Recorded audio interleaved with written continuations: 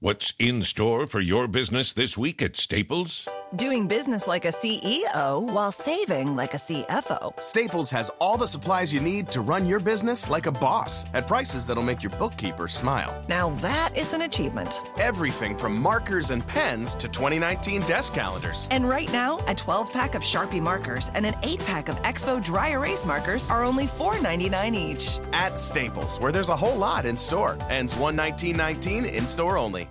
What are we going to do as a church? Our souls need to wake up. We need to respond to the gospel of Jesus. He said, go into the world. We don't want to deal with reality, Christian. We don't even want to deal with reality even though we've been saved from this place. I'm calling on you today in the name of Jesus to rise up to the call of God. Christ is coming back soon. If I start telling people about hell, I might just scare them off. Where are you going to scare them off to? Hell number 2? People stop and think about it. If hell really exists, and it does, I didn't say that Jesus did, then don't you think people need to know about it? Can't you at least give them a fighting chance? Or are you just going to sit there and let them burn?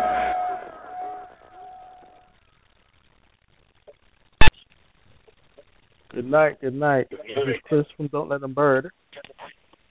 This is Rory from Don't Let It Burn. Welcome.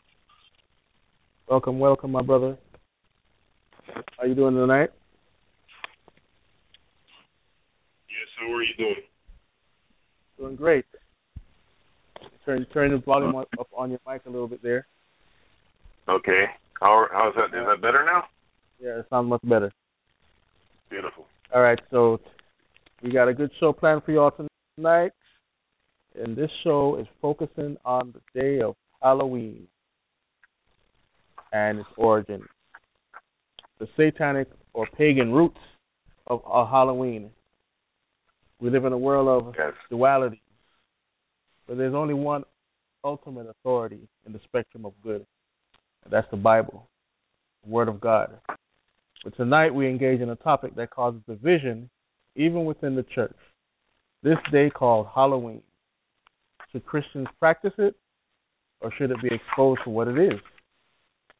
Tonight we take you on a journey into antiquity to uncover some of the things that you might not know, which includes death, fear, and deception.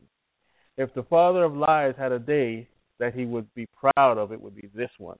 In fact, what if I were to tell you that it's the highest pagan holiday of them all? As we continue, you'll find out what the truth is. So, Rory. Amen. Amen. All right, so before we get started, we would like to just have a word of prayer. And we just come to you, dear Lord God, who you are the Alpha and the Omega, the beginning and the end. Because of you, dear Lord God, you sent your Son, Jesus Christ, who died on the cross for our sins, to set us free, dear Lord God. And Lord God, you left your word, told us to follow your word. Don't go to the right or to the left, to the left. And you asked us, oh Lord God, to also share with other people. And this is what this program is all about, your marvelous light, oh Lord God. So Lord God, tonight, we just come to you, dear Lord God, and just lifting the entire show, the entire program to you, and asking you, dear Lord God, to teach us tonight, even us, oh Lord God, the things that we have studied, the things that we have prepared for this show, that people indeed will be set free, because the Bible says, who the Son set free is free indeed. So, Lord God, we stand on those words again, firmly on those words, not going to the right or to the left. Like you said in Deuteronomy, when we go into the land, that we should not pick up the practices of those that are there, but we should adhere to the Word of God. So now, Lord God, we turn the show over to you. We ask your Holy Spirit to come and sup with us, come and teach us, come and share with us, come and show us the things that you'd have us to know in Jesus' mighty and precious name. Amen. Amen.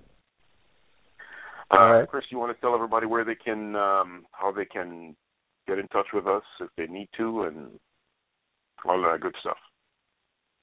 Well, you can find us at don'tletthemburn.com, our main website. You can also find us on Twitter, Instagram, Facebook, Tumblr at Don't Let Them Burn. And you can also find us on TuneIn Radio. You download the app or go to the website, you'll find us there too. If you want to send an email, send us. You can go to the website and go to that page, the connection page, and just send us any questions that you want to be answered. If we can answer it, then we will reply and with due process. All right, so here we go with tonight's topic. So when we think of Halloween, most people think of, kids dressing up in candy. Candy, kids dressing up in costumes, going from door to door, right, and horror movie marathons and things like that. But tonight we're going to take you through a little history so that you can get a better understanding of what this holiday means and where it comes from, and there are many things that involve this thing. But tonight we're going to start off talking about the Druids and the Celts. And I'm going to let my brother Rory lead us into that. Okay. Before we even go there, I just want to, yes, like you said, people normally associate Halloween with several things, and it has even gone a lot wider now, Chris. People, like you said, they're going to the movies, horror movies. The kids are dressing up in cute costumes, and it looks nice. I think Halloween is probably the Halloween holiday in the United States. People spend it's second to Christmas as far as money's being spent. Just amazing. So I just want to let people know that, like Chris said, we're going to go back to the roots. We're going to talk about it, and here we go. So you asked me the question, Chris, the Druids. What are these Druids, and what's the importance of them? What do they have to do with Halloween? About 3,500 years ago, there was an ancient group of people. It says that they were from the Canaanites. And before I even go there, let me read this. I'm going to go to Deuteronomy 18 in the Bible, 9 to 14. I read about it in the prayer. It says here, when you enter the land which the Lord has given you, you shall not learn to imitate the detestable ways of those nations. Those shall not be found among any one of you who make his son or his daughter pass through the fire, one who uses divination, one who practices witchcraft, or one who interprets omens or sorcerers, or one who casts a spell, or a medium, or a spiritist, or one who calls up the dead. For whosoever does these things is detestable to the Lord. And because of these detestable things, the Lord our God will drive them out before you. You shall be blameless before the Lord your God. For those nations which you shall depose, listen to those who practice witchcraft or diviners. But as for you, the Lord your God has not allowed you to do so. So these people, this has been going on for over 3,500 years. These are the ancient practitioners of this thing. They were Canaanites, and they worship Baal and engage in animal and human sacrifices. One of the better-known groups of this practice, or practice the deceptive, are called Druids. And this, you'll find this in the American Heritage Dictionary, define the Druid as a member of an order of priests of an ancient Britain or Celtic, Welsh, Irish legend as prophets and sorcerers. Okay? So these were They were the Druids. They were from Western Europe, south and west of the Rhine River, west of the Alps, and north of the, I hope I'm pronouncing this right, Picaries, according to roughly modern-day France, Belgium. The Druids were into nature worship. Druids eventually turned into Celts. Okay? They turned into Celts. So the Druids had, from what I found out, they had various types of Druids. You have young Druids, and you also have older Druids too, that were steeped in this culture. And I'm just going to go and tell you. One of the main sites that is very popular today is known as Stonehenge.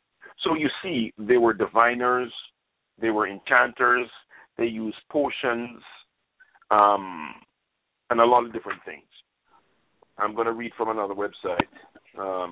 This is historicuk.com. It says, Druids occur in many mystical tales. In one, a Druid to bring fire and rage on his enemies to prevent the men and their steeds from going to the toilet.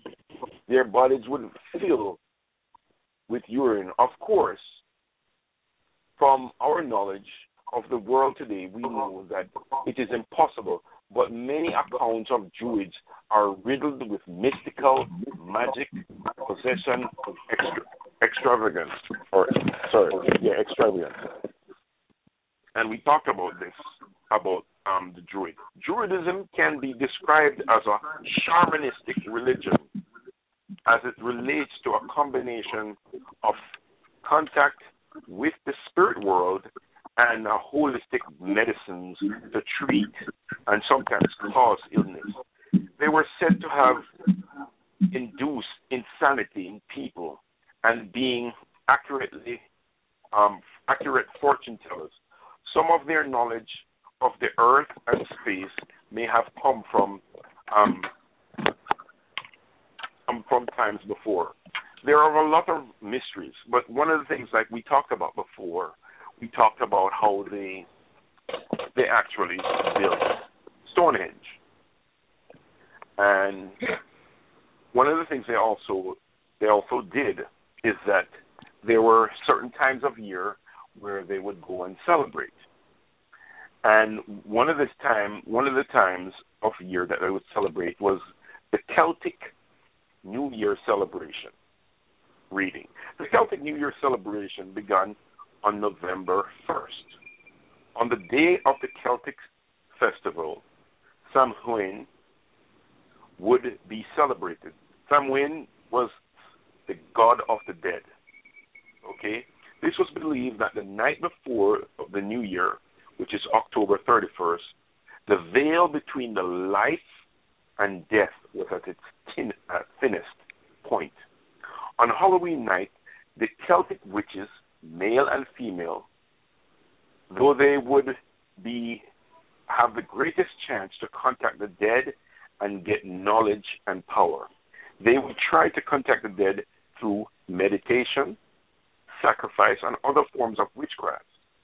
Samhain is a witch's number one holiday. So it's the highest night or the highest day on the witch's calendar. Both then and now, so it hasn't changed.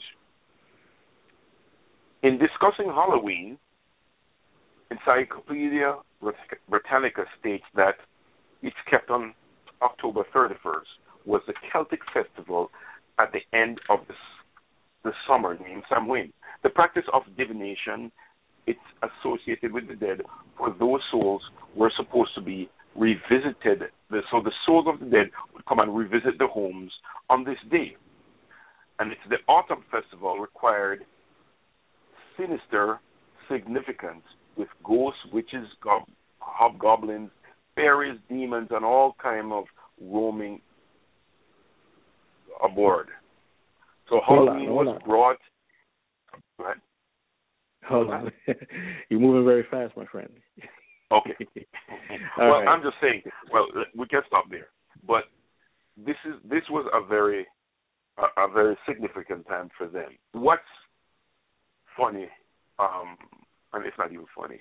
What's significant is that the holiday, Chris, Halloween, Hallows Eve, was or is the same exact day as it was from these times, from the Celts, from the Druids, and I'm just going to leave it at that for now.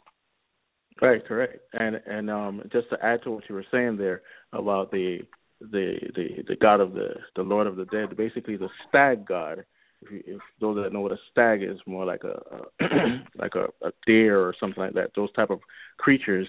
So they worship that sort of god, and it was a fire festival to the ancient stag god of death. And what they believed was that when they do these rituals on this night, is that they were getting a blessing from their crop for their crops. If they yield good crops, that means they've got a blessing from this so-called god.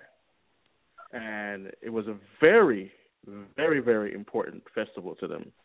So, when you think of harvest festival, fall festival, those type of things, there's a lot of those origins come from that tradition right there. And also it was brought to the British Isles around 900 AD. So there's a lot of rich history to this. We haven't even covered everything, and you can see it's a rich history that goes very far back. And in fact, my brother Rory went into the Bible to talk to you about Baal worship, and so that tradition came into what he was talking about, which actually started around 2,000 years ago, according to the complete book of American holidays. So it's a mixture of even older tradition, witchcraft and Satanism and all that stuff. So once we get this understanding, we're able to go deeper and to this. This thing came out of there, went to London, and this thing also, these traditions was considered, in 1717 about the dividing line between the dead and the living, and all these nomadic cults, and the Druids would use the oak leaves to make headdressings, and of course all of that pertain to witchcraft, because when you see the witches with the headgear on, with the leaves around their head, they make it out of oak leaves because it has very significance to them, long life and all those other things, because it's a strong tree. So here we have Halloween, which is the highest occult holiday, period, and then we have May Day, May 1st. Which is that's also the other side of the calendar. The other side of the calendar, which is a very high occult holiday, and it has to do with or the other half. I'm sorry, Chris. The other half, yeah. Fertility has to do with fertility, because the maypole represents Baal's shaft, basically a male phallic or sexual organ. So I just want to give you those little tidbits there, because we have a lot more to cover, and we're going to get into where the dressing comes from and everything like that. So I'm going to let Rory take off again. Go ahead. Well, okay. Well, all right. So what you're talking about, the year is divided into two seasons, light and dark. Okay? At Batwain, Beltane, May 1st, and Samhain, November 1st. Some believe that Samhain was the most important festival, of course. So these are high nights on the witches' calendar, which you talk about, and that's when they do their worship. Now, something that also happens this time of year, and I am going to have to now come back from where we were into the past and come right here, and you say, well, what does this really have to do with that? What does Halloween have to do with that? And I'm just going to go into something. Do you know that law enforcement agencies detectives have received special training for this time of year to identify ritualistic occult crimes because they tend to happen this time of year. Most people disappear this time of year because this is the time when people are snatched, taken away for this particular sacrifice. Now, you say sacrifice. What sacrifice? What are we talking about as far as sacrifice? Well, yeah, people do go missing. And one of the things that we talked about with the Druids is that their biggest thing was the sacrifice. And you see that when I read from Deuteronomy 18:9-14, having their children pass through the fire, that was a practice, all right, where they would do spells and all these other things.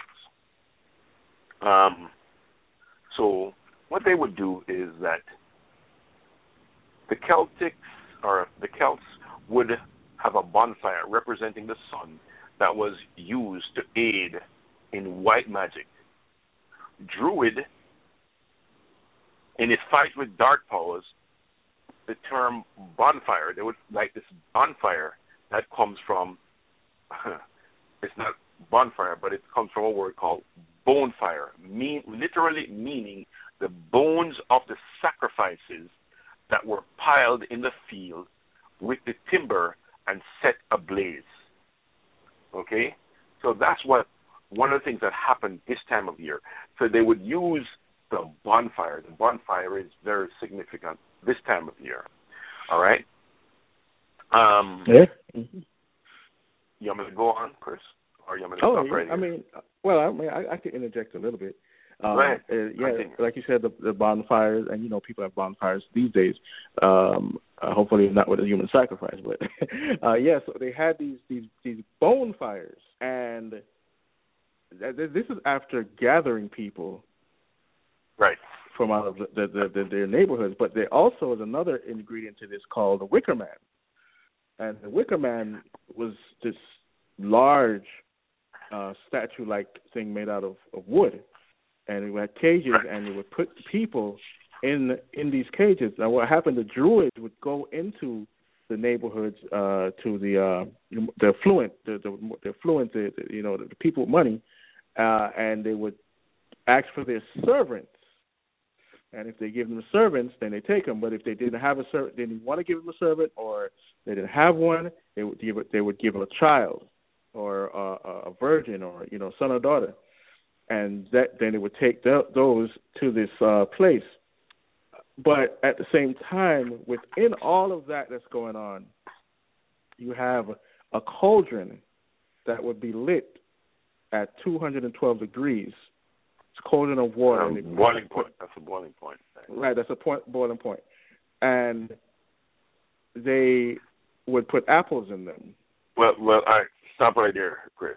Mm-hmm. Before you even go there, we talked about this effigy or human-like figure that was burned, all right? And we say this practice continues in some cults today, where they build this effigy of a man and they burn it.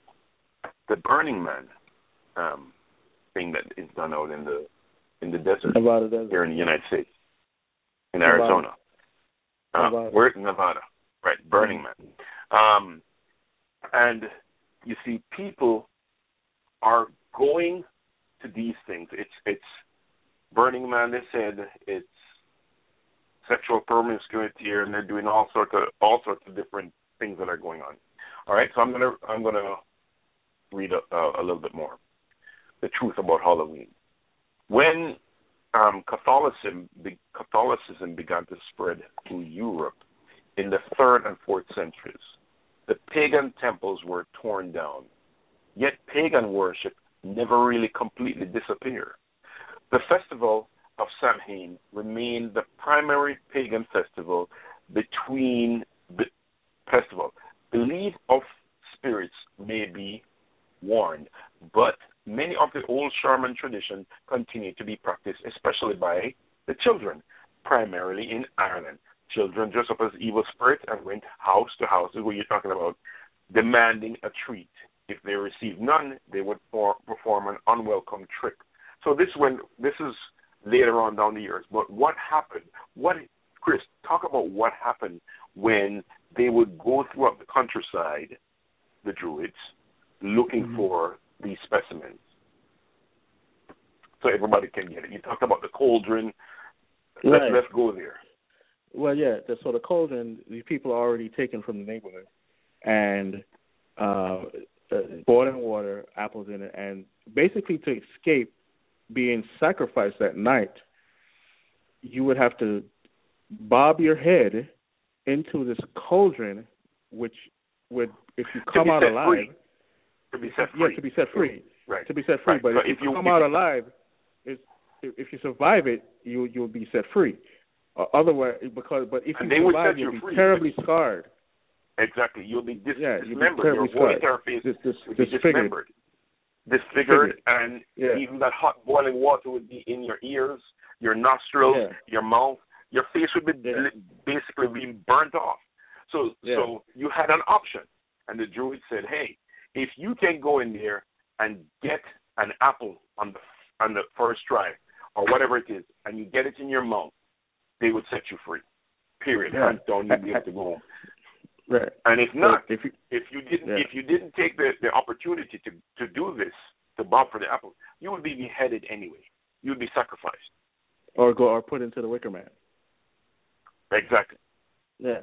So that's where we get the term bobbing for apples. But bobbing for apples also has another meaning. It's later on. There's a ritual out there called souling, and it's basically divination. So it's basically now you're doing the same thing, except it's you're trying to contact a spirit or your fortune told. So if you bob for an apple and you grab the apple, then you would supposedly, or the person in charge would supposedly see a vision or apparition or some message from the dead. But as God has already told us in His Word that we should not partake in anything like that because it's of the devil. So that's where apples came from. Right.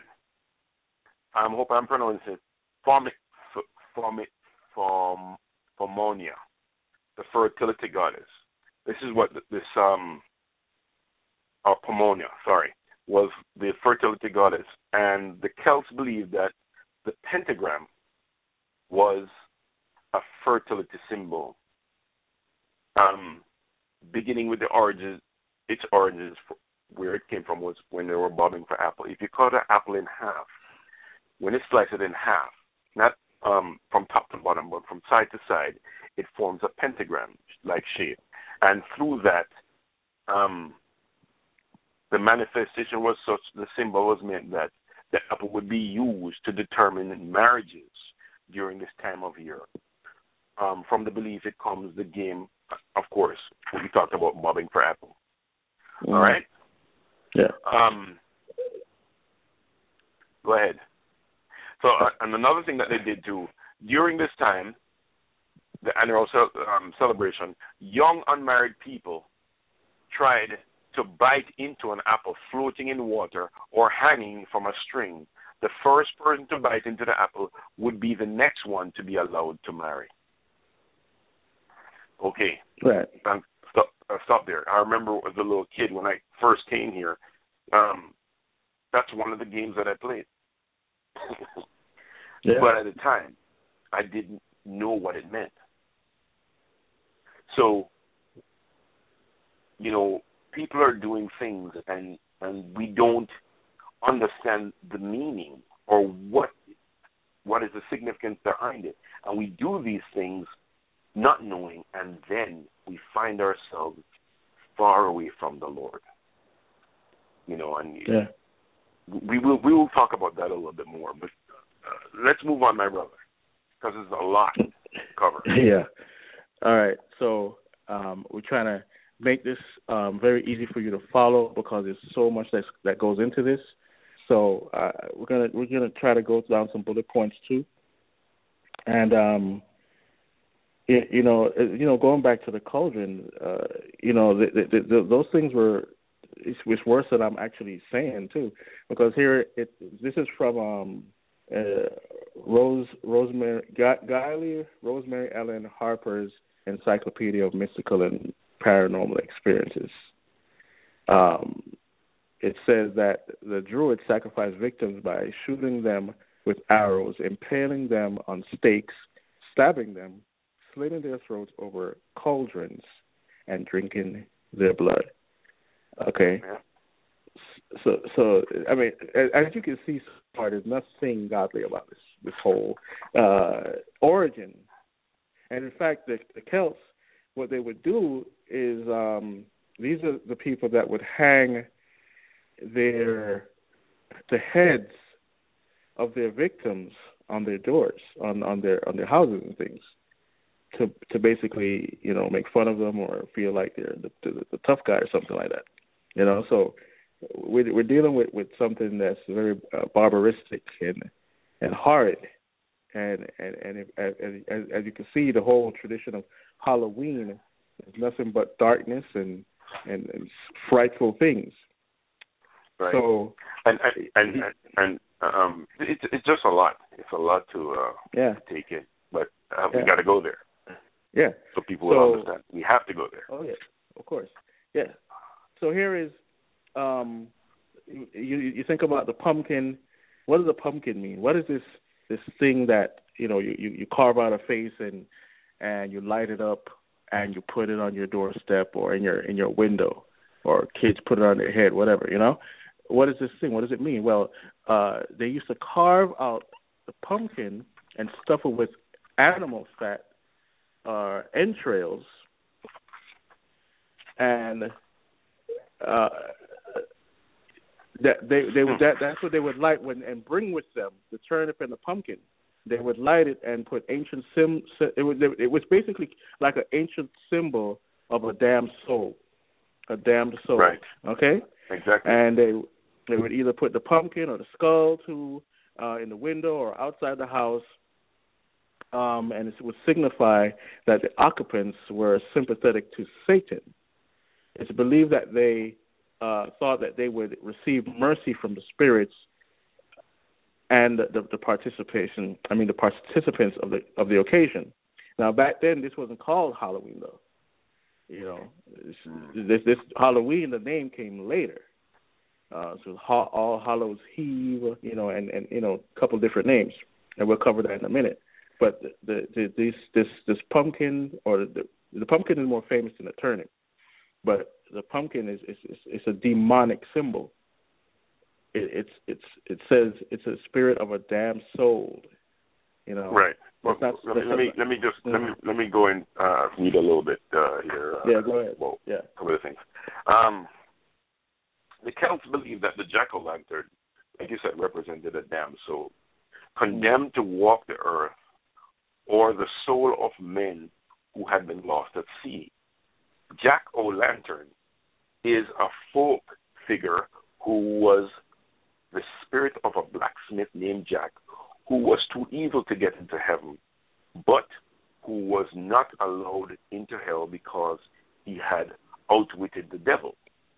Doomed to wander the earth forever, he scooped up a glowing ember with the vegetable he happened to have been eating at the time and used it as a lantern to light the way.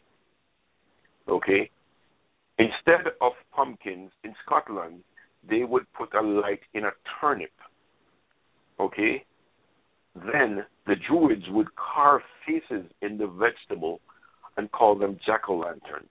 They were to be the faces of demons and evil spirits. If you carved a jack-o'-lantern out in front of your home with a candle in it, it is a symbol of death and the spirit world. Right. And people do this all the time. They put it in front of their homes. They do all sorts of things. All sorts of things. Yeah. So it gets darker. You thought you heard the darkest stuff. It gets darker. So you have also the symbol of the black cat. And what does the black cat mean? You know, black cats were believed to be the reincarnated spirits of the evil dead. So again, another evil spirit supposedly is in this animal. And if you pay close attention, if you know anything about witchcraft, it's going to go right into that, because a lot of these traditions are right there into witchcraft.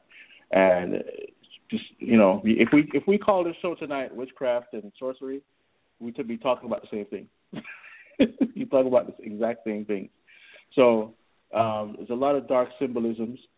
And also, just to go back to what we were talking about before with the, you know, coming and getting the people from the houses, or, you know, it's a convolution of different things, because you had people, they would come, and what they would call it is guising. So they would come to your house with bread or something like that, or to get bread, something like that, right? And that would be their treat, you know. And if you didn't do it, give them the food or the bread, then they would do something bad. But back in the older days, it would be the treat is the person that you're giving them, the person that you're sacrificing to these druids. And then the trick, if you didn't want to give anybody up, they would put a hexagram on your door, house, and put a curse on you, so that an evil spirit can come and torment you. And if you know about the hexagram, take a look at the star, the so-called Star of David. It's the same shape. Right. It's the exact same shape. It's so much, Chris. It's just a lot. And while we were talking, I realized that I missed a part that we were talking about before, when you're bobbing for the apples. One of the things that you do, you take the apple. You're supposed to cut the apple, I think in 9 pieces, and you're supposed to have only a candlelight in the room, doing all sorts of crazy stuff. Of crazy stuff, and throwing a piece of the apple over your shoulder and looking what comes out of there. Just demonic. Yeah. Demonic. A lot of rituals. You talked about the black cats. Black cats go way back, and it's not just here, but it's an evil symbol that originates in ancient Babylon and in Hebrew mythology, which often portrayed them coiled up like another symbol of evil. Coiled up like another symbol of evil, the serpent. It is any wonder when the black cat should be associated with witchcraft as well. So the black cat, people thought that witches could change into the black cat. That's one. The others thought that the Druids believed that the black cats were human beings who had been changed into animals by evil powers. They were often sacrificed in fire. Black cats were symbolic of evil, of spirit of evil. So you have this going on to this day. In Greek mythology also offers ancient evidence of the black cat association with evil. Greek mythology, the woman named Gehenna was changed into a cat and became the priestess of the temple of Helate, the dark mother. Helate was also known as the mother of witchcraft. Now, we stop there, Chris, and I have to go back and talk to you about the Druid. Of course, the Druid were into nature worship and ancient knowledge. Okay, whoa. Hold on. Don't go there. Because I think when we hit that topic right there, we're going to go back and forth. Okay? Well, I wanted to give the meaning of Wicca. Right. Also. I know. All right, go ahead. Continue. You go ahead. Because I don't want to take your thunder. Go ahead. No. It's the thing of if we don't cover a couple different bases before we get there, we're gonna jump over some important topics, right? And I already did. Yeah. So let's go back to the sacrifices. You see, a lot of these people, they think they're getting some type of spiritual power or knowledge from the sacrifices. See, that's why they sacrifice a virgin or a young child. And they sacrifice them on that night because, remember, this is the pagan, quote-unquote, holy night, the satanic night, the biggest one of all, right? And they think that Satan is a bearer of light. So they think they're getting this special knowledge is given to them on this night for the sacrifices. So, and back in the day, God would, tell Abraham and his prophets to do this animal sacrifices. But the devil always wants a human sacrifice. And God only gave one and he wants human to imitate sacrifice. too. Right, he wants to imitate. But God only gave one human sacrifice, and that was Jesus Christ. You won't find any other human sacrifice in the Bible that was human that was sacrificed to God, because God came down and was 100% man, 100% human, and died on the cross for our sins. But the devil wants the blood of your kids. He wants the blood of the virgin. He wants to spill the blood of man, corrupt what God has made holy. Okay? So if you understand a lot of that right there, you'll understand why so many kids disappear on Halloween night. So many kids disappear throughout the year. And like Rory said earlier, the law enforcement agencies know about satanic ritual abuse, satanic murders. We mentioned this on last week's show with the zombies. And it's something that you have to keep at the top of your list of things to know why so many children, millions. A lot of kids are also being sold in sex slaves and this, that, and the other. But this is one of the things that happen. So, this is why children shouldn't participate in things at night. Right. So they like I said, for animal sacrifices for them, for the witches, it supposedly releases energy that witches can get through drinking the blood. All of these practices and rituals. It says here from a professing ex-witch, says that every Halloween night, or from the end of September to what we call Halloween, they do a lot of sex rituals and animal sacrifices and possessions. They get possessed, but they think they're getting blessed. And it's like I said, it's the same on Halloween night. So they dress up in dark robes and hoods. They go to the stone altar, and they do the human or the animal sacrifices with a ritual knife. I think it's called an Athan. It's a ritual knife that they use. So they sacrifice. They have a thing called the sacrifice of the white virgin. And it's where a girl dressed in white will be raped right after they kill a baby, or they'll get killed themselves. So just take all of this stuff that you've heard so far. All of it is dark. All of it is evil. All of it is barbaric, and things that you wouldn't see in a normal society, modern society that we live in now. But yet we take on the rituals, so to speak, if it's in a metaphor or whatever. But here we're talking about the trick or treat. We talk about the human sacrifices, the black cats, and some of the other things. So what people used to do, this is why you dress up on Halloween.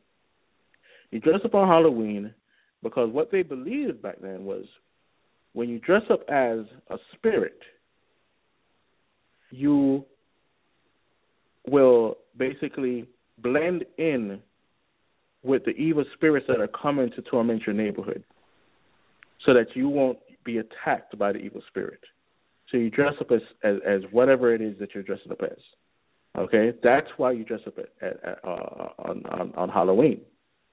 So here we dress up as ghouls, which a ghoul is a demon, witches, which we already know what that is, and all sorts of freakish things. And some of us, not us, but some of you dress up in, cuter costumes and whatever else, right? Fairies, but a fairy is a demon, right? And some churches have taken this on and dress it up there, having the young people dress up as biblical characters.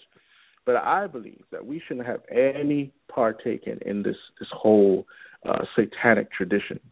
You have out there, you have trunk or treat, where I think it's celebrated after the day of Halloween, and they would open the truck or the car trunk or whatever to give out candies, but they still have the jack-o'-lanterns there. They're still giving out what was given out the night before. So you're still partaking in a celebration that is a custom of a pagan belief system. And, we have people that sit and watch the horror movie marathons. Yep. The horror movie marathons, and they sit there and get scared, traumatized, movie after movie after movie. So there you have a little... And one more thing, Chris. Let's talk a little bit about the bloodletting in these movies. Yeah. You want to go there now? Because that gets into a lot of other things, Let's guide them to that. Since we have an hour and 12 minutes left. Let's talk about a couple things first, and then we're going to get into some of that. Because when we get into that, we're going to step on toes, and we're going to expose this thing, and if you're still in disbelief that this holiday is evil, take it up with God if you're saved. If you're not saved, you need to get saved anyway. Then take it up with God. So there's a lot going on within this world. Halloween brings in, let me put it another way. $2 billion, with a B, $billion each year is spent on this holiday. It's the second highest holiday grossing for businesses in the year. And then that's just from costumes. With the candies and everything else, it's $6 billion a year so far we spend on this holiday in this country. And in fact, the holiday didn't really become super popular until Walt Disney and another source made it exceptional through their cartoons and their books. But it came here because of the immigration of Celts and other people from that area of the world. So it came and it was practiced a little bit. In fact, trick or treat wasn't even used until the 1950s. The phrase trick or treat. It was something else. But let's go back to sorry, gotta look at my notes here. November 1st, Gregory the First called it All Saints Day, or All Hallows Day, or the Eve of the Hallows, or Hallows Evening. So those are four terms right there, which the Halloween was short. They shortened all of those to make the word Halloween. And the ween part, or the part of the ween part, it means evening, so it was a hollow evening, as you can see from the other descriptions. So, Rory, you there? Okay, I guess. I'm here. Okay, all right. All right, so we've covered a lot so far. So there's more. But there's more. There's more. Few holidays have a stranger and more paradoxical history than Halloween. Technically, it's the vigil of All Saints' Day observed by Roman Catholics. You see, there's an amalgamation of things going on there. Halloween has... Go ahead. Well, one of the things that the Roman Catholic thing did, Catholicism or Catholic means universal. And one of the things that they also did was they saw that the pagans were not necessarily from the church. And I think it was very smart. So they said, hey, we'll call November 1st All Saints' Day. And then you have All Saints' Eve on, I think, is the first. The second is All Souls' Day. So they're trying to put everything together or try to marry everything together. But you know what? We read before, back to Deuteronomy, it says, listen, you have nothing to do with those people. Don't come up alongside them. Don't do anything that they do. You're supposed to separate yourself. That's the important thing. So continue, my dear brother. And here goes another quote from Skal David J. It's in a book called Death Makes a Holiday, The Culture, History of Halloween, page 18. It says, the Grand Marshal of the Halloween Parade is and always has been death. See, death. Okay, so we live in a culture that absorbs death like it's candy. You know, we love to see violence. We love to take in violence. We like to get scared.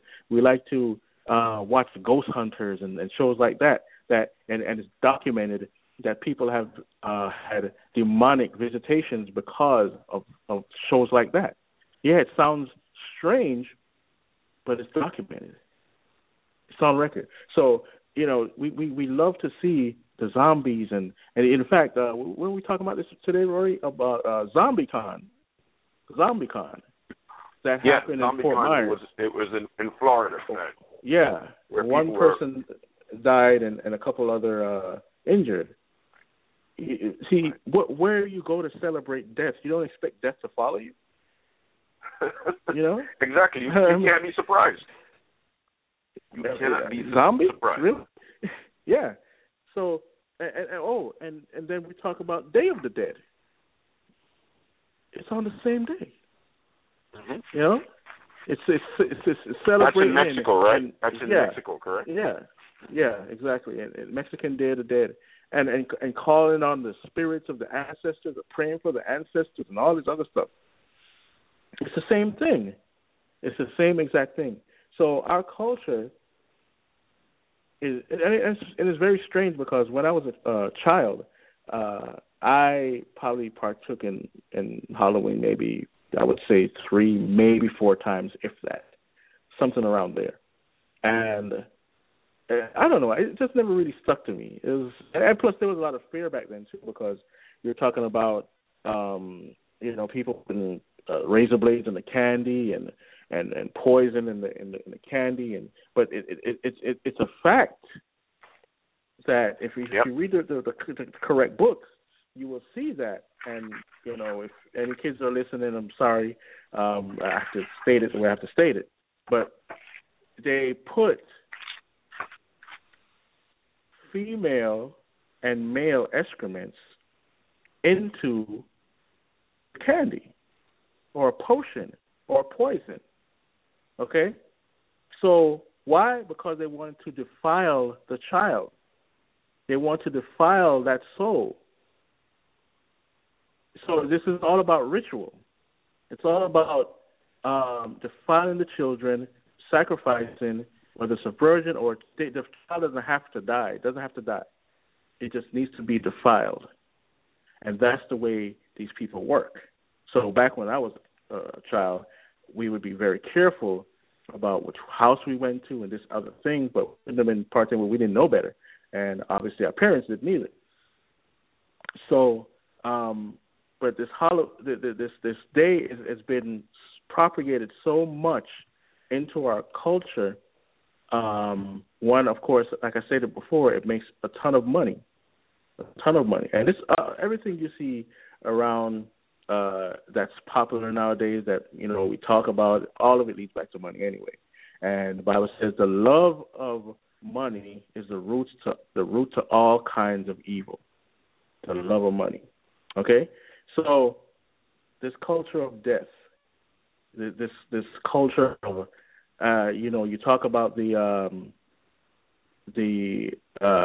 tradition of the Gothic thing where these kids dress in black, and there's usually kids that are missing something that they should have gotten from their parents, and they feel like they're outcasts and this, that, and the other, And that's Chris, when you look at it and you look at the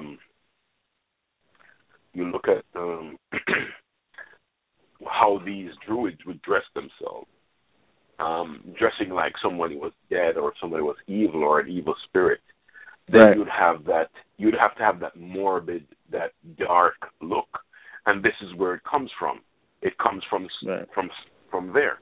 So today, if you look at most of your movie stars, normally they would want to be liked, so to speak. But anyway, now you see the eyes have become darkened, and a lot of them look like they're dead.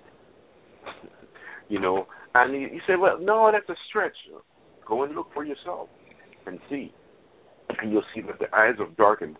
Some type of a Gothic look is now becoming normal, or the norm. And this is why we have kids that are doing this, and they're just amazed, We are just amazed at these things. Yeah. It's a very interesting fact, too, and I say fact because I know it's a fact, that this satanic initiation night of rituals, it also helped propagate the homosexual movement. And you might say, why do you say that? Well, a lot of the parades and the dressing up in the costumes and everything that comes from Halloween. We're going to get there. We're going to get there. We're going to get there. All right, since you're there, and we talked about Catholicism and how they sort of arranged everything, masquerade balls. That's what you're going to. Masquerade balls. The modern costume party. It started in the 15th century Europe, and in the 16th century Italian Renaissance. Masquerade balls become reveling public affairs with dancing and socializing, and most often to celebrate an overly indulgent celebration of the Vitian. I can't even. It was masquerade balls, and they remained popular in the European countries throughout the 17th and 18th century. So this is where you have it. Now it started. We're talking about that, and can we think of something today that we have something similar to our masquerade ball every year in Louisiana? Every year it happens there. And people go there and they dress up in their costume and they have their masks and they have their beads and they go around and they do their revelry and they carry on. And they do these things, and people don't even consider that these things are from way old. The origin of the costume party. That's what we're talking about. The Celts. This is where the first one to disguise themselves with animal skin. They started out. And we have continued doing it today. People put on beads. People put on different masks to make it seem like there's someone else. And it's just. Go ahead. While you're into that zone, even though I was going somewhere else, the other comment, but since you're right there, also miming. Miming was a part of that tradition too, because what they would do is they would come and do the miming, and that was to usher in the spirit of Satan or another evil spirit. They would do the thing, and the white face is the spirit of death. Got this in our churches. We do this in our churches. we bring it in and we call it praise dance, or that form of praise dancing. But that's what it back there with all that the ballroom masquerade dancing. The miming was there too. That's documented. You can find that easy. It's nothing that's hidden. But the other point of is that with the homosexual movement is I wasn't even finished yet. I'm going to let you finish. I'm going to let you finish. Go ahead. But if I don't hit this now, it's going to seem odd later. So the point I was making was that when they did the unveiling of the Satanic statue the other day, remember? Mm-hmm. All right. Inside the ceremony, they had a video.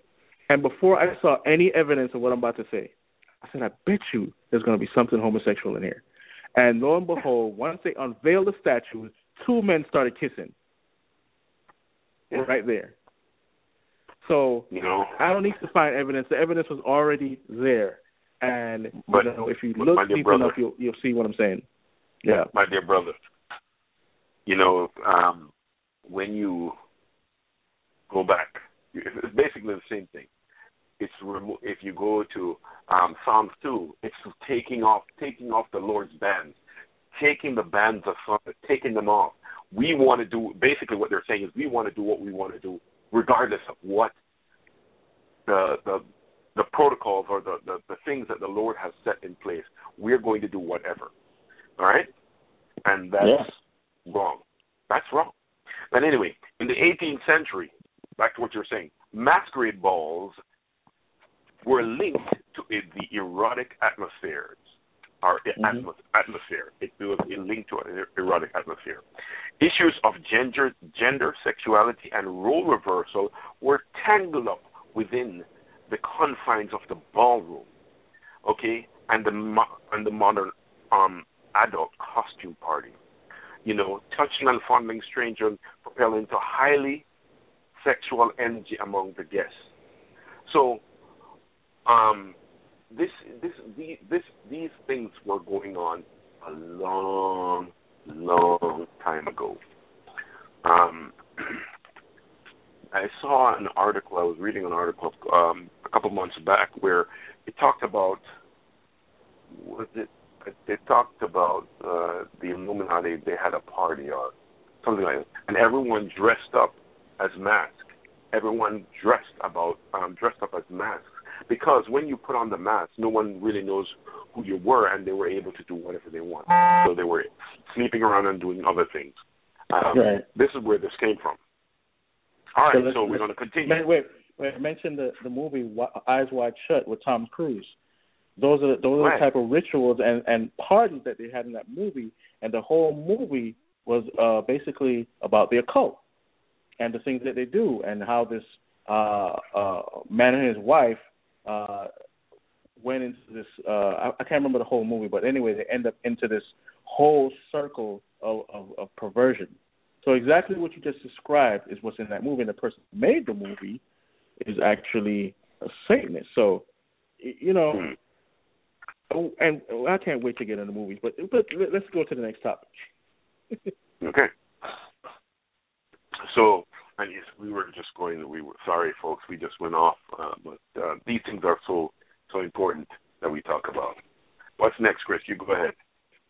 All right, so let's get into we kind of dial it back a little bit, because we mentioned that we're going to, just tell you a few things about witchcraft, because all of this is what it comes back to. And I'm of the belief that, they say there's many religions in the world, but if you really look at it very closely, there's only two. There's Bible Christianity and witchcraft, because all other things outside of God tells you have to do this to get to heaven, or do this to get the power, or do this or do that. All of that is what these other belief systems tell you to do. If you got to chant 80 times a day or pray 6 times a day, you will outdo the evil with the good, that's nothing but a works-based salvation, which isn't a salvation at all. So I could break down a couple things about Well, witchcraft. So where are you going? First, I'm going to go to Stonehenge, and then I'm going to come back to some of the other things. You talked about Stonehenge. Before you even go, we're going to talk about Stonehenge. But before you get into it, let's look at Stonehenge from just the outside looking in. Let's look at the stones. Wow, there are some huge stones, aren't they? Where did they come from? Very, very huge stone. They were made out of blue granite that is only found in Scotland. And it's a place, there's other places like it, but this is the one that's most commonly known. And it's a megalithic complex. But the stones that you find in these areas, at the time that they were put there, we didn't have any equipment that would move these things. So it gives... or even today. We can't do that today. Or even today. We can't do it. Can't do it. We can't. It gives the supposition that these things were not just placed there by humans, but another being, maybe giants or fallen angels. We don't know exactly, but it goes back into a whole other issue that we talked about a few other shows ago. But we just bear that in mind, because these things are. Remember, they're formed in the area of a circle, and the circle in witchcraft is something that when you form the circle, it's supposed to, quote unquote, keep the evil from taking over the area or attacking you. Okay, so you don't break the circle. You look at Stonehenge; it's a big circle, and you see circles all the time in witchcraft. But anyway, But do they still use it today? Is it still used today? Yeah.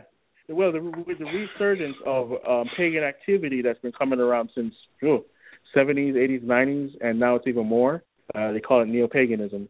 We'll talk about that a little bit more. But, yes, these things are coming back into effect, and there's even Thor worship now that has been reinstituted in certain places. Okay?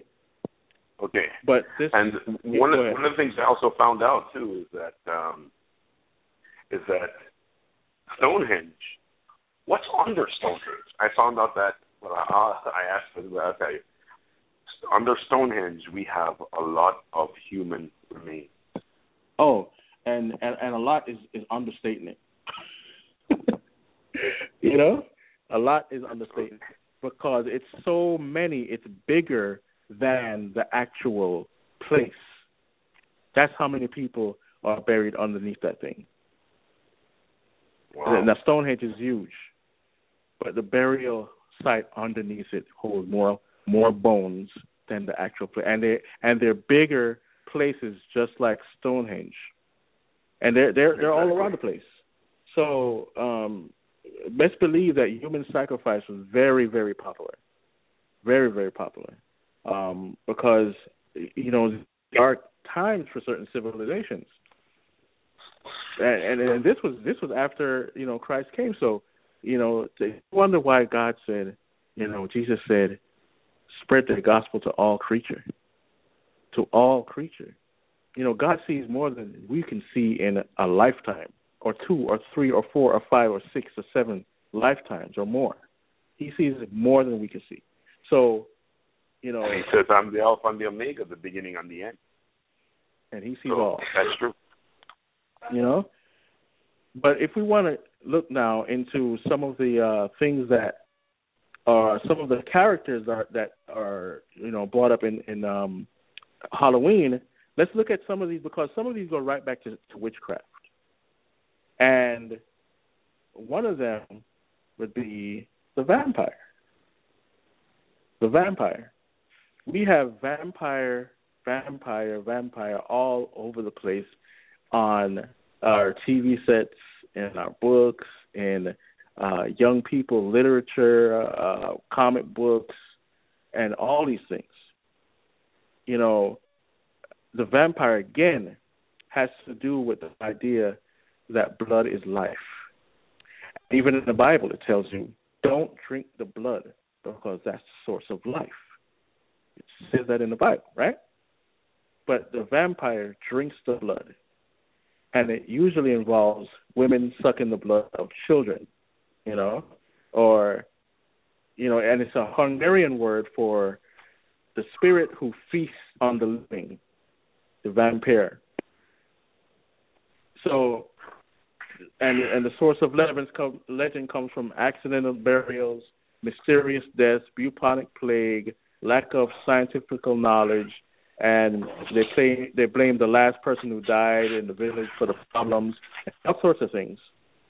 They have other things where you have to burn the vampire to kill it, or burn the body destroys the germs or whatever, stake through the heart. You know how it goes. Some of us have watched many vampire tales, and now there's that into some type of scientific virus, just like they did with the zombie lore, right? And also, what also comes out of witchcraft is, let me go back to vampirism again. Sorry. There are people in this world that are sick. We know that because we see it every day on the news. But here we have historical evidence of people that did things that were vampire-ish. And we have a guy named Fritz Haarmann in Germany, 1924, killed 27 boys with bites on the neck and turned them into sausages, okay? That's gross. And another guy named George High, 1949 in England, he drank blood of 98 of his victims. We talked about Jeffrey Dahmer, and we know that he was a modern-day cannibal, fortunately got saved before he died. So we also have where we get most of our vampire stories nowadays come from Vlad, or Vlad the Impaler, which is the son of the dragon, or Dracula. Okay, and that's the basis of the 1987 story by Bram Stoker. He made the Dracula novel. So that all that stuff right there comes from witchcraft. Drinking of the blood, because they do this. They drink the blood of people. And it doesn't mean they have fangs or whatever else. But vampirism is something that's real, but not in the way that you think it is. They just in the stories, they mix a lot of different folklore together to make the Dracula or the vampire that you know of today. It turns into the bat and all these other things. All that stuff turned into animals, and all that is witchcraft. Okay? And also the werewolf is another thing that comes out of witchcraft. And I could go on and on about it's different things, but these are the type of characters we know from the old horror movies, like Frankenstein. Mary Shelley is the one that wrote the Frankenstein novel in 1818. She was 19 years old, and Frankenstein is the name of the doctor, not the monster. Now, as you see, the doctor took pieces of dead people and brought it back to life. And we explained last week that this goes back to what is called the golem. And the golem is basically the same idea. You take an inanimate object or flesh, and you control it by science or some type of mystical means, and you make it sort of like a living being. You know what I mean? But it's not really living.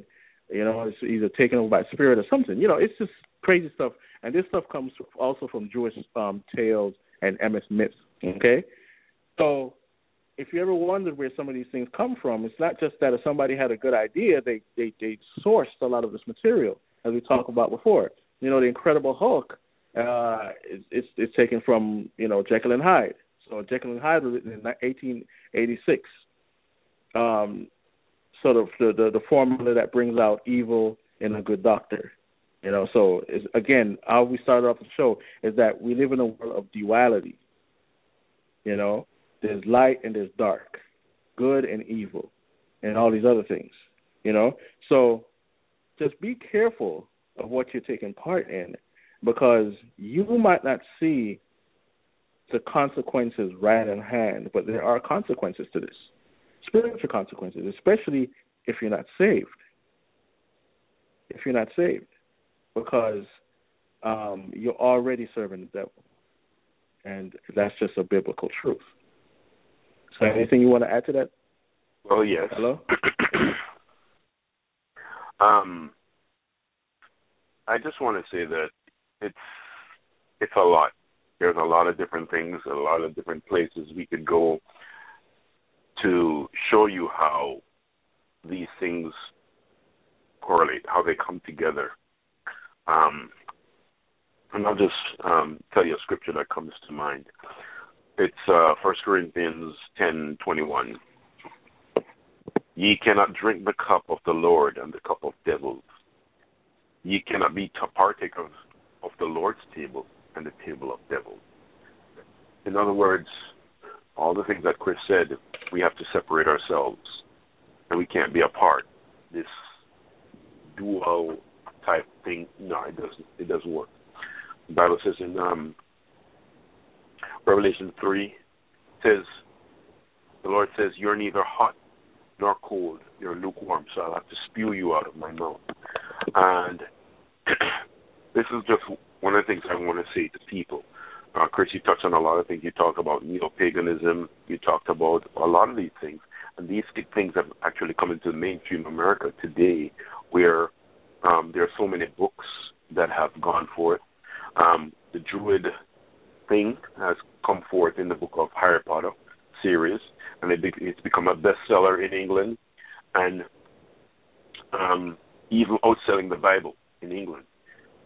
Television shows such as Vampire Diaries, Supernatural, Dracula, Grimm, The Walking Dead, First Blood, The Secret Circle, Charmed, Buffy the Vampire Slayer, Angel. Mm-hmm. These are a lot of these things. Movies, Bewitched, Practical Magic, I Married a Witch, Season of the Witch, The Craft, magazines. It goes on and on and on. As a matter of fact, in universities today, you can even take courses on witchcraft and magic, usually so-called white, a variety of Wicca, and grade school teaches spell, occult practices. Your children cannot pray in Christian school today. Can you imagine that? Mm-hmm. So these are the things that have happened in our world and how it has changed dramatically. And you say, well, what does that have to do with Halloween? Well, look, the point we're trying to make here is that things that were in the dark ones or were looked at as being evil ones have now come into the mainstream. And as a matter of fact, it has its own holiday where people are partaking of it. You can drive by many churches, and many churches, instead of preaching the gospel, they have pumpkin patches where they're selling pumpkins for people to go home and carve and make jack-o'-lanterns on. Where tonight we learned that a jack-o'-lantern was an evil spirit that was left to roam the earth, or somebody who died at sea. So this is what we're talking about. We're talking about how these things have taken in and have crept into our homes, crept into our churches, and people are doing them and not knowing what's going on. Right. And the interesting thing is I have two parts. One is it's documented that the public school system is the biggest promoter of Halloween, and they put major focus on it than any other major holiday. Yes, that includes Christmas. Halloween is the biggest focus for them in the year, and that's not that shouldn't surprise too many people, because here it is now. You remember the KKK, right? And how they were infamous and all these other things, but they kind of got quiet. That's because they integrated themselves within the business world, within society, to make a silent movement instead of this outright murdering of people that they thought were inferior races. So dial it back a little bit now. The witches have done the same exact thing. They have influence in your public schools. They have influence in law and all these other places, because it's not just what you call quote-unquote witchcraft. It's also the people that practice other things, other cultish, Santeria and all these other things. They're in our judicial system, our law system, and everything. So when you see all these things happen, it's not by chance at all. Okay, but let's talk about witchcraft. Witchcraft or Wicca.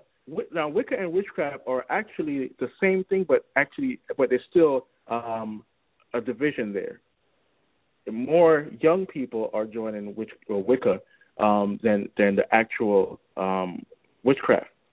So it's the fastest growing religion in America, and it was that before even Harry Potter came out. Once Harry Potter hit the scene, it grew even faster.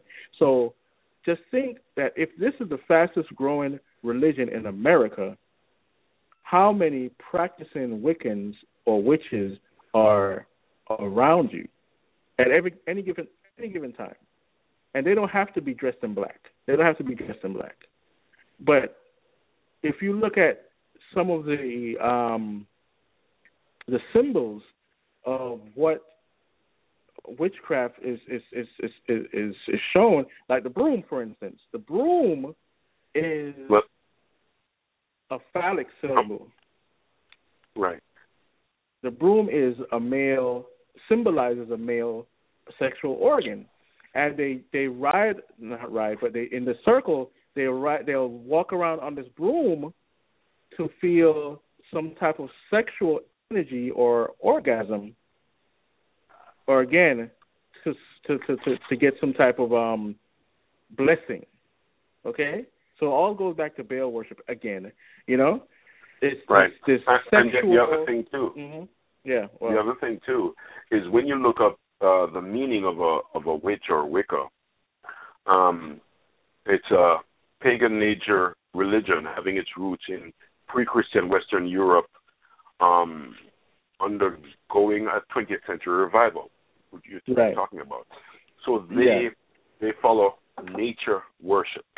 Okay, go back when the Bible talks about those that worship the created instead of the creator. Mm-hmm. Right? Then you go back to the Druid. The Druids, what they did, they were a member of a priestly order, and the Druids were into nature worship and ancient knowledge. Basically the same exact thing. So it hasn't changed. The names have changed over time, but they're doing the same exact same thing. Yeah. If you go and you look, we talked about it, and that is found in Romans 1, verse 25, where we talk about worshiping the creation more than the creator. Okay? The witch is one of the more enduring symbols of Halloween. Horror and folklore, ugly and evil. They are shown flying their broomstick or stirring a cauldron. Witches were not always thought or ugly, but looked upon to be healers or wise women in pagan communities. So now, hold on a minute. Witches. Let's look at that. And when I look at that, I see how you said, my kids are not exposed to witchcraft. It never happens. It never happens. I don't take them to shows, or I don't take them to movies to expose them to that. And one of the things that I would say to people, have you ever watched Mary Poppins? And people admit, well, that was a witch. She was a witch. And it's in a lot of cartoons. It's in a lot of books. But they don't come out and say that they're a witch. It's in a lot of this, I think it's Japanese cartoons, Chris? Right. Oh, yeah. It's in a lot of those where they have powers. Yeah. Yes, it's all over the place in the animes and the manga. It's all over the place there. So it's like that in itself, that one little topic right there has to be maybe 2 or 3 issues. That's how deep it is in there. But I want you to let's go back a little bit where we talk about the nature worship, because it's a serious thing, because here it is, you have these people that do the nature worship or the Gaia worship, And this has to do with movie stars too. Yeah. And it is, it goes into the environmental movement. And this doesn't say, we shouldn't take care of the planet as far as being good stewards to the land that God has given us. Not to say that. But the biggest tenet of the whole environmental movement is earth worship. If you don't believe me, you do your research and you'll find out exactly what I'm saying. Because this show tonight is not on that, so we didn't bring all the evidence together for that. But if you do your research, you'll see what I'm saying. And you look into all the pagan tradition, it's the trees and the this and the that, and they go into the forest. And remember, I mentioned earlier about the stag god. It's a forest creature, and if you look at some of the depiction of it, some of the stag god depictions have it's a tree or a tree mixed with deer or something like that. Okay, so you listen to profession witches, they'll tell you that this is about earth worship. They worship the earth. This is Mother Earth. When you hear these things, Mother Earth, Mother Nature, those words are very serious words to them. So when you hear people substituting God, the Almighty, for Mother Nature, Mother Nature caused this storm, or Mother Nature is having a fit. That's what they're talking about. They're talking about earth worship. And not only that, Chris, but we can even look today where people are saying, hey, we have to preserve the earth. We have to do this. And one of the things I would say to people, start thinking, are you creating that much havoc in your home as an individual, or is it the corporations? Think about it. Corporations do the most damage. And it's not us, but we have people like the Pope and those people there going around and saying, hey, we need to help to preserve Mother Earth or the earth. And this is the same thing. It just changes its name and it changes its form. And hey, it's still the same message, worshiping the earth more than the Creator. Right. And this day, some say that Halloween brings out the evil side of human nature in certain individuals. But before I go there, let me mention Earth Day. Remember that they have an entire day committed to Earth worship. Who is that? The entire world. Exactly. The entire world. So on this one day, the entire world goes into Earth worship, Earth Day, and it's being crept into our public school system. And some parents have no clue because they don't get involved or they don't care about these type of subjects. You know? And why I'm saying that, Chris, I said to you before, I said, who is that or who does that, is not only it's being around the whole world, but the UN is promoting this. Yes. The UN is promoting this. And this is what most people don't understand. And hey, can you imagine? You can go in a public school today and talk about Halloween. You can talk about all of these things in Halloween, and you will never get kicked out. Go try and pray and see what will happen. Yes. That's how far gone we are. Yeah. And so let's talk about the obscene in Halloween. It says Halloween has always been wallowed in obscenity. Its hard history is paved in vandalism, destruction, and wickedness. The sickening depravity of razor blades in apples and poison candies of the 1970s was a clear testimony to the evil of Halloween. Some say, this is a quote from a book, it says, some say that Halloween brings out the evil side of humanity. Evil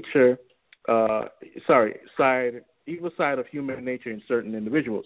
The number of vandalism acts committed each year on Halloween certainly seems to support this. This is from the Pagan Book of Halloween. And it is an opportunity to act out one's desire or fantasies. Now remember, when you dress up in these costumes, and just be serious about this in your thinking. You dress up as Jason Voorhees, this murderer, this demon-possessed murderer. In a lot of ways, you want to actually be that person. You might not want to kill nobody, but you want to kind of act it. You might go scare your friends. Oh, look at my axe. You know what I mean? Or the other the Pirates of the Caribbean dude. I can't remember his name. Jack Sparrow. Jack Sparrow's a homosexual pirate. Right? You know? I mean, don't pick the character. You dress up as it to act like it. No matter if it's a fairy or a witch or whatever. Even if it's a so-called light character. You know, that is your fantasy that you're living out. And so it says Halloween is unquestionably a night of inversion. This is from Ritual and Party Night. So, I mean, and there's many, many more aspects, and we're going to cover some of these in the next show. I just don't want to dwell too much on one subject, too. I want to bounce around a little bit so that you can get that there are definitely consequences to this. Here's another quote. It says, today just about every little girl in our society at one time or another has chosen to costume herself as a witch. If you choose a witch's costume this Halloween, and it says, hold your head up and wear your witch's garb proudly in their honor. And this is from Halloween Costume Recipes and Spells. And they're telling you to glorify this. Glorify it. That's what they're telling you, you know? And it says here, the passage into the world of Halloween is truly an initiatory journey. So you're getting initiated, okay? One does not return from it an innocent. But making the journey alone does not mean there was no guide, no initiator, someone who prompted the quest and who, sometimes hidden in the shadows, watches over the coming and going of neophyte through the labyrinth that is the other world. And that's from the Pagan Mysteries of Halloween. Here it is. He said, you're being guided. Let me tell you something else. Sorry, one moment. The jack-o'-lantern and the turnip were also, I forgot to mention this, were also counted as spirit guides because they would walk with them through the path to the people's houses. So they were also thought that there was a demonic spirit attached to it that would guide them.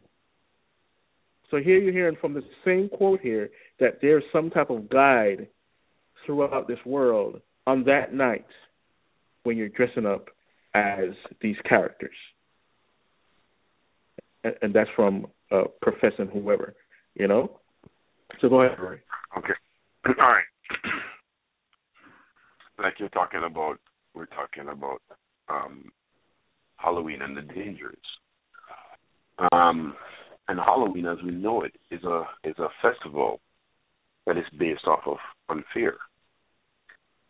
And fear is not the same as fun. A lot of people look at it and say, this is fun, or they go to Halloween horror nights. This is, at its essence, what witchcraft is. Right? The Druids were power-hungry and desired to gain control over others for their own purposes. That's what they did. So they used fear and or manipulation. And in 2 Timothy verse 7 says, the Spirit of God has not given us the spirit of fear, but of not of fear, but of a sound mind. Power and a sound mind, I think the rest of it is. And here it is. People are subjecting themselves to this form of fear to where, there's a lot of bloodletting and there's all these different things. Why would a Christian want to entangle himself or herself in these things? Not only that, but this time of year is when most kids are exposed to this type of lifestyle because they either go to a party and they're exposed to it. I remember a gentleman giving his testimony that when he got into the occult, he was around people. They were very cool. They invited him, and he could play all the video games he wanted. He could play all the different things that he wanted. And then before he knew it, they asked him, hey, do you want to do this or you want to go? And he trusted those people more so than he trusted others, and that's how he got into it. Yeah. So I'm saying to people that we have to be so mindful of what we are doing with our children, what we allow our children to do. And I'm going to read the entire verse, which was 1 verse 7. For God hath not given us a spirit of fear, but of power and love and a sound mind. Okay? So that's what he has given us. Why would we want to subject ourselves to fear? Why would we want to subject ourselves to other things that we are going to be fearful of? Some of the things that lure kids into the occult. They say black and heavy metallic music, but not only that. I'm going to go as far as say black, heavy metallic music, rap. Most forms of music today will lure your kids into the occult. Fantasy role-playing games. You have a whole lot of games now that are out there. Slasher horror movies, sadistic pornography. That's a whole other thing. Reading occult or satanic literature. So these are some of the things that would happen in the late. So some people they do Halloween parties, they do seances, they use Ouija boards, levitation rituals, and ritual sex. So you might say, well, this is we're going on the fringe, but this is a part of what happens. Do you know that the Devil's Night, the night before Halloween, is the worst night of the year for arson fires in Detroit for many years? For many years. In 1983, there were 450 fires that were set by pranksters. To add to the trauma, more personal property was defaced and public buildings damaged at this time than any other time in the year this happened in Detroit. So yes, they call it the Devil's Night, and that's what they would do. And I'm just showing you some of the things. And what would take place. What about trick or treat? In Milwaukee, Wisconsin, hospital X-rayed candy received while begging to be sure no foreign objects like pins or razor blades were in the goodies. So these things are things that were due for free.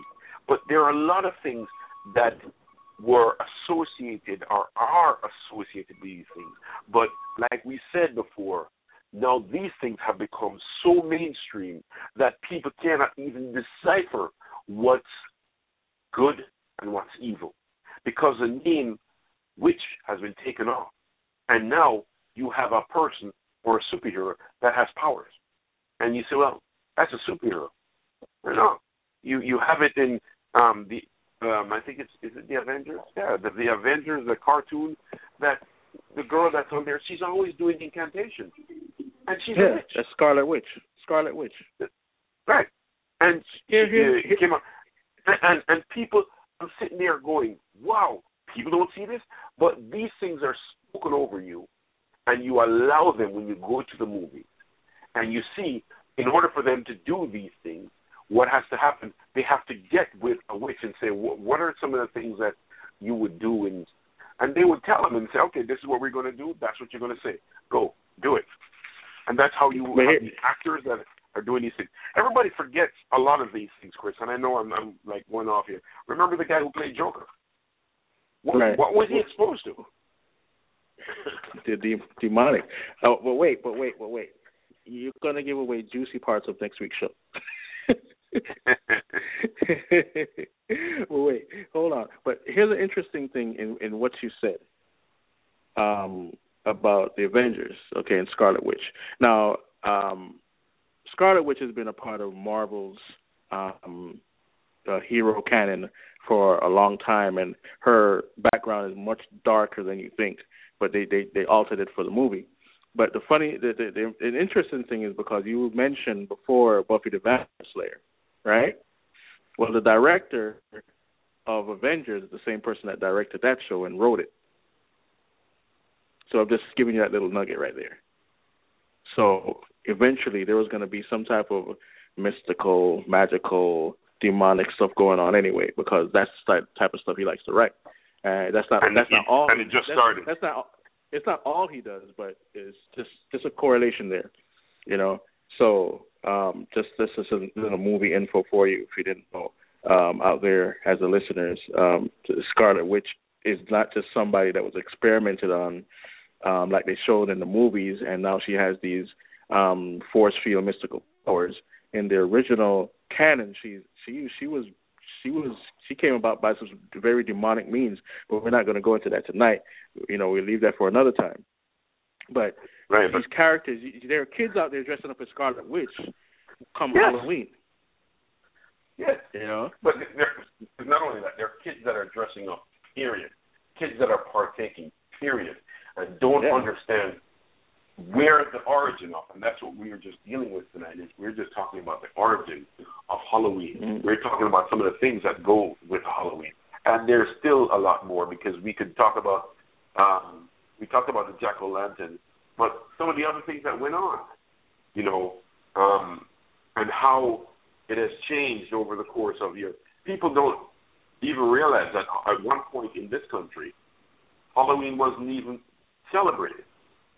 It wasn't celebrated at all. Right. But when the people that came from Ireland, and I know you touched on it before, people that came from Ireland, then it became popular, and people started partaking in this. So now it has become a mainstay of the society.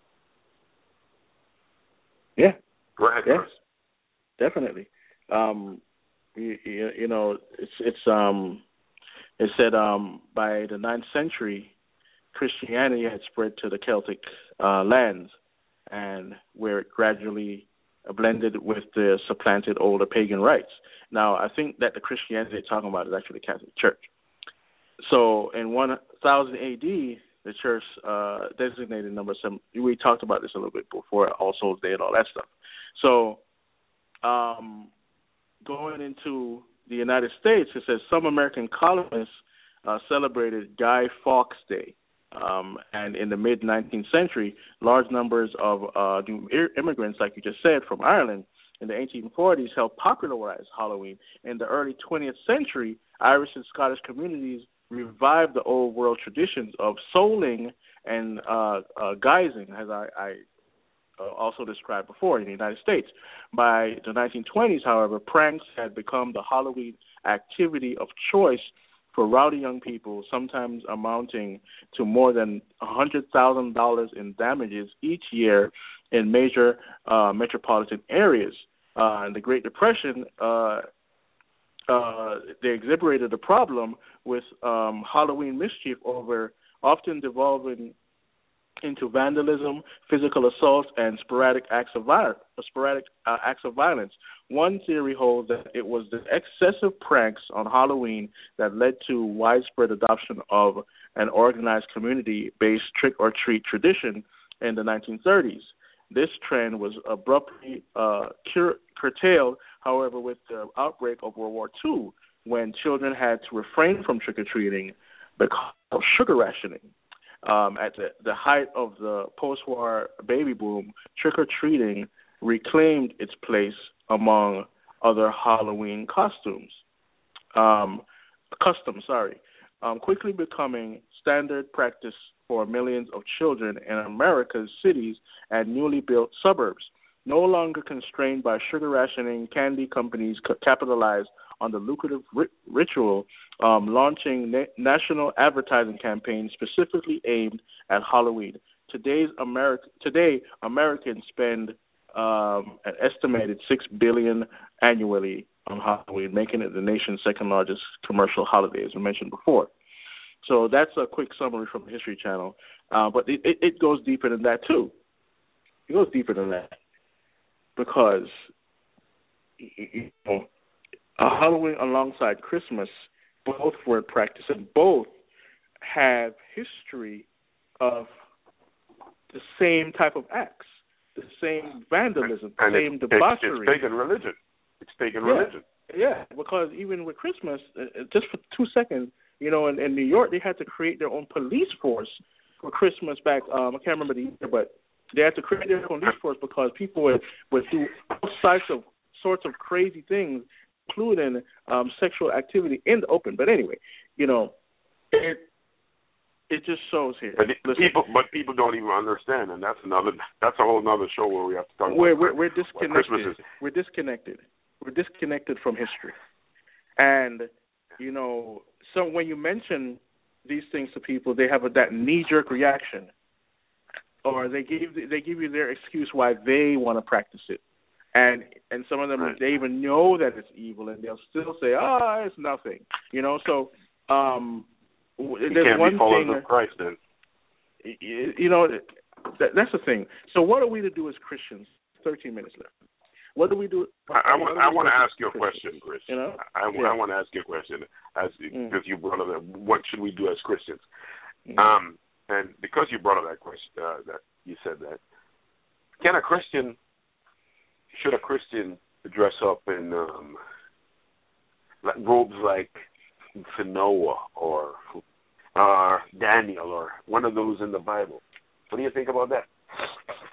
No, I mentioned it before, but I don't think that on this night we should partake in anything that has any similarity to Halloween. It's one thing if you're going to have a play and this is about, God's word and everything like that, and you have, but why on this night? Why on this night you have to make some type of substitute for what the not entire world, but most of the community is doing, because you don't want the children to feel left out or this, that, and the other. So but you see, that's the influence of the world on the church instead of the church having an influence on the world. Exactly. Because we're supposed to influence culture and counter the culture instead of trying to assimilate it. Yeah.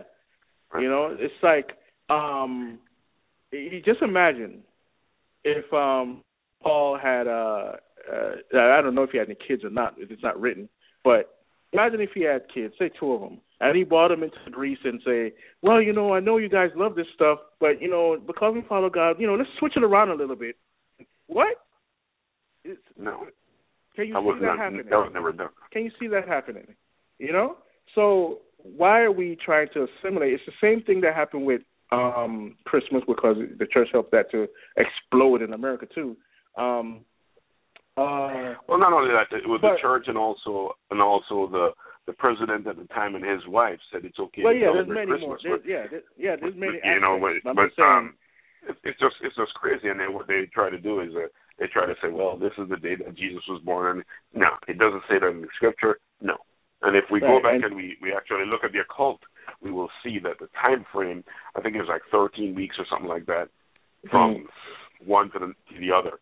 Then you end up every 13 weeks is something else that's coming on their calendar. Yeah. Well, there's absolute proof out there that the 25th had nothing to do with Jesus anyway. But just going back to what we should do. Right. And come out from among them. Separate yourself from this evil tradition. And if you want to do something on Halloween, how about praising the Lord or going out and soul winning? You have a family, you could praise the Lord in your house and have nothing to do with this holiday. Don't watch no scary movies. Don't do anything that has to do with it, because you're participating in this whole evil tradition. Now, if you want to evangelize, I'm pretty sure the Lord will be happy with you for it. Because there's a lot of people out there, obviously, that need saving. And, what if somebody comes to my house? That's the question. What if somebody comes to your house? Evangelize to them. Give them a tract. Do something that's honoring God instead of participating And this, because remember this important aspect. They want your children. They want your children. So they can, if they can assimilate your children from young, which they are doing, and Halloween isn't the only way, then they'll have them probably for a lifetime. Because this is serious business. And that's why God tells us to train up our children in His ways, not in the ways of this world, in His ways, the way, and the child in the way that he should go. Okay? Because if you go from the religion of hip hop to Halloween, they tell you that they want the children. And it's not just about they want the children, it's a sacrifice. It's a sacrifice. It's been said over and over and over again.